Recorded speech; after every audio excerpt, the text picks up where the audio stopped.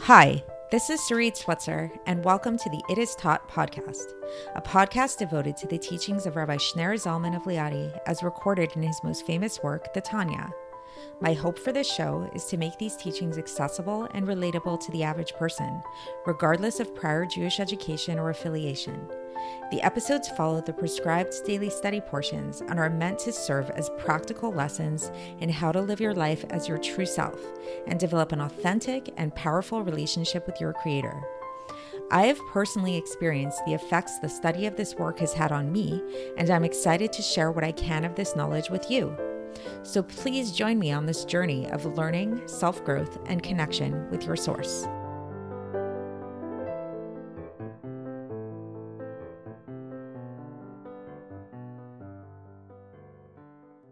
Hi, and welcome to the It Is Taught podcast. This is episode 529 for the 14th of Iyar in a regular year. So today we're going to discuss one of the most famous existential questions of all times, and we're actually going to flip it on its head.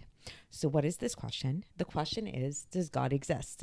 So if you're listening to this podcast, if you study Tanya, most likely this might be a given to you. Like it might be like, well, yes, I believe God exists, but maybe some of you still do struggle with this question of, does God exist? How can I be sure that God exists? And maybe you've spoken to friends, family members that struggle with this question of, does God exist or does God not exist? And today, interestingly enough, the Alter Rebbe is actually going to flip this question on its head. We're going to begin chapter 48. And we're going to come to realize that the real question is not, does God exist? The real question is, do we exist? And how is it that we exist? And we'll come to realize that our existence actually is not such a straightforward manner, and it doesn't really make a lot of sense. And it's actually a miracle that we exist.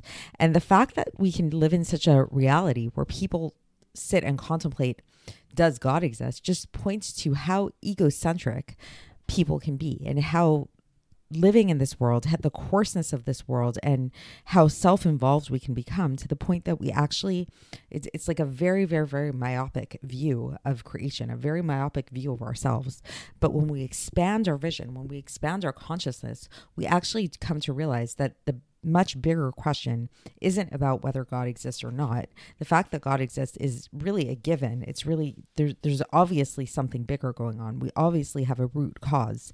Everything has a cause to it. The real question is, how is it that we exist? How is it that from this infinitude, from this primal cause, which even science acknowledges as the Big Bang or the theory of everything that unifies everything in physics. Like if you really think about these things, then you start to acknowledge that there's obviously something bigger going on. There's obviously a much bigger cause to everything.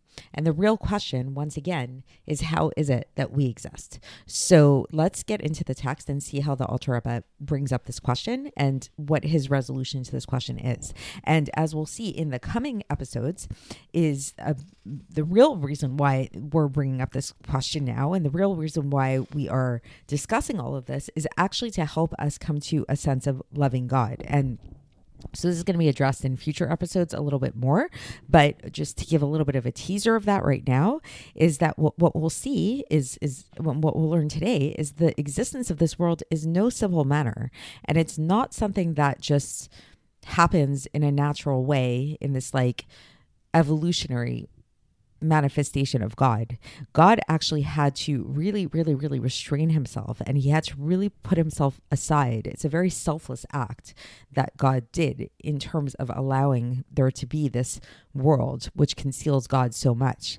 And so as it's a natural thing to want to reciprocate. When somebody does a selfless act towards you, whoever that person is, you naturally want to reciprocate with another selfless act, with doing something nice for that person. And so this is the path that the Alter Rebbe is leading us down, is to make us realize just the extent of the selflessness that was that God put into creating the world. And the hope of this is to really arouse the sense of selflessness within us and to arouse the sense that we want to reciprocate to God. So here we go. So once again, we're beginning chapter 48. And so the Alter Rebbe says that if you take a thinking person any thinking person, so this is called a maskil in Hebrew, if a thinking person takes the time to really meditate upon the greatness of the Ein Sof Baruch Hu, this is the God, basically. This is literally the infinite one, blessed be he, is the way that we refer to God. They'll come to realize that we don't just throw these terms around lightly. We don't just say, oh yeah, God is really infinite, or he's so great, or whatever. We actually mean this very, very literally. We mean that God's light and God's vitality that spreads forth out of him, and it comes from within his will, his simple will. So it's really an expression of truly him, is truly infinite. It truly has no end. It truly has no finitude, no limits at all. And it's actually united within his unity, with perfect unity. So God's light is truly united within him. And so thus, if this infinite light had created all the worlds in this way that was it by way of cause and effect, in this like chain-like way of hishtalshelus, it's called in Hebrew, if it directly descended from God without any contractions at all, and just in a way of like from level to level by way of cause and effect, the world as we know it could not exist at all. Because the world that we live in has limitations. The world that we live in has finitude, has order to it, has like different boundaries. And so we know that, for example, it's taught in the Gemara in Chagiga, chapter page 13a. It says, so from the earth to the firmament is a distance of 500 years. So this is a topic for another time, but basically 500 years journey. It says that's how long it would take to go from the earth to the firmament in heaven. And so that's a limit. Even though it's a very long time, it's still a limit. And so too, it's described that from one firmament to the next, and also the width of every firmament is also 500 years. So that means that there's very clear limitations to the universe. So even when we talk about in science, the expanding universe or whatever, there's still limits to it. It's not infinite. And even the world to come, and even supernal Gan Eden, like heaven, which is the residence of the souls and the residence of the great tzaddikim and the actual souls themselves, and even the malachim, even the angels, they all have limitations to them. They all have boundaries. So even when we think about the spiritual realm, so we often have this misconception that we think of physicality as being very bound and limited, and then spirituality we think of as being very unlimited and boundless. And the Alter Rebbe is saying that's not true. Even in spirituality, there's a concept of limits. There's a concept of boundaries. It may not be physical, but there are different types of boundaries to them. So how could this be? So the Alter Rebbe says that, for example, there are boundaries to the amount that they can understand God, that shines to them in terms of the way that he becomes vested in their chokhmah, bina, and dat, and their wisdom, understanding, and knowledge. So we've talked previously about how the souls in Gan Eden, what are they doing? They're sitting and they're contemplating and trying to understand God.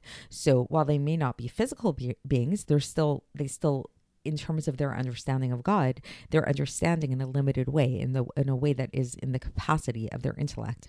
So that's a limit. And not only that, we know that they're enjoying God. That's what they're doing. They're basking in the ray of the Shekhinah, and they're really deriving a lot of pleasure out of godliness. Like they really see reality for what it is and everything. But nevertheless, their enjoyment and their pleasure is limited as well. And they could not be able to enjoy this joy and this pleasure in a truly infinite way, because if they would, then if it was truly infinite, then they would totally revert back to their source, and they would become nullified in their source, and they wouldn't exist anymore. So that's the end of this section. And so just to conclude, so basically this is really just the Alter Rebbe introducing us to this concept here that he's going to elaborate upon further in the chapter, which is the greatness of how amazing it is that we exist, how it's not something we really should take for granted. So whenever people think about, does God exist or whatever, it's like they're not asking the right question. It's like, obviously there is a cause. Obviously there's something that's beyond this all that brought us here. The real question is, how is it that we can exist? We can be so finite when we come from an infinite place. It's not a natural progression. Usually like begets like. So how is it that we can be so finite when God is so infinite? So the Alter Rebbe alluded to it a little bit here, where he brought up this idea of contraction, this idea of tzimtzum, and this is a big topic in Chassidus, and we're going to discuss more about this tzimtzum tomorrow and take it from there. So I'll speak to you then. Thanks for listening to the It Is Taught podcast, hosted by Sarit Switzer. This podcast is dedicated in loving memory of my maternal grandfather, Avraham Yitzchak ben Binyamin HaKohen of blessed memory. Music by Shoshana.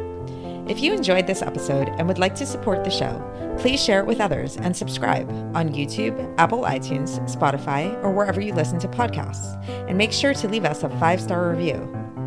To find out more about the It Is Taught project, including more information on my soon-to-be published book, please visit our website, itistaught.com.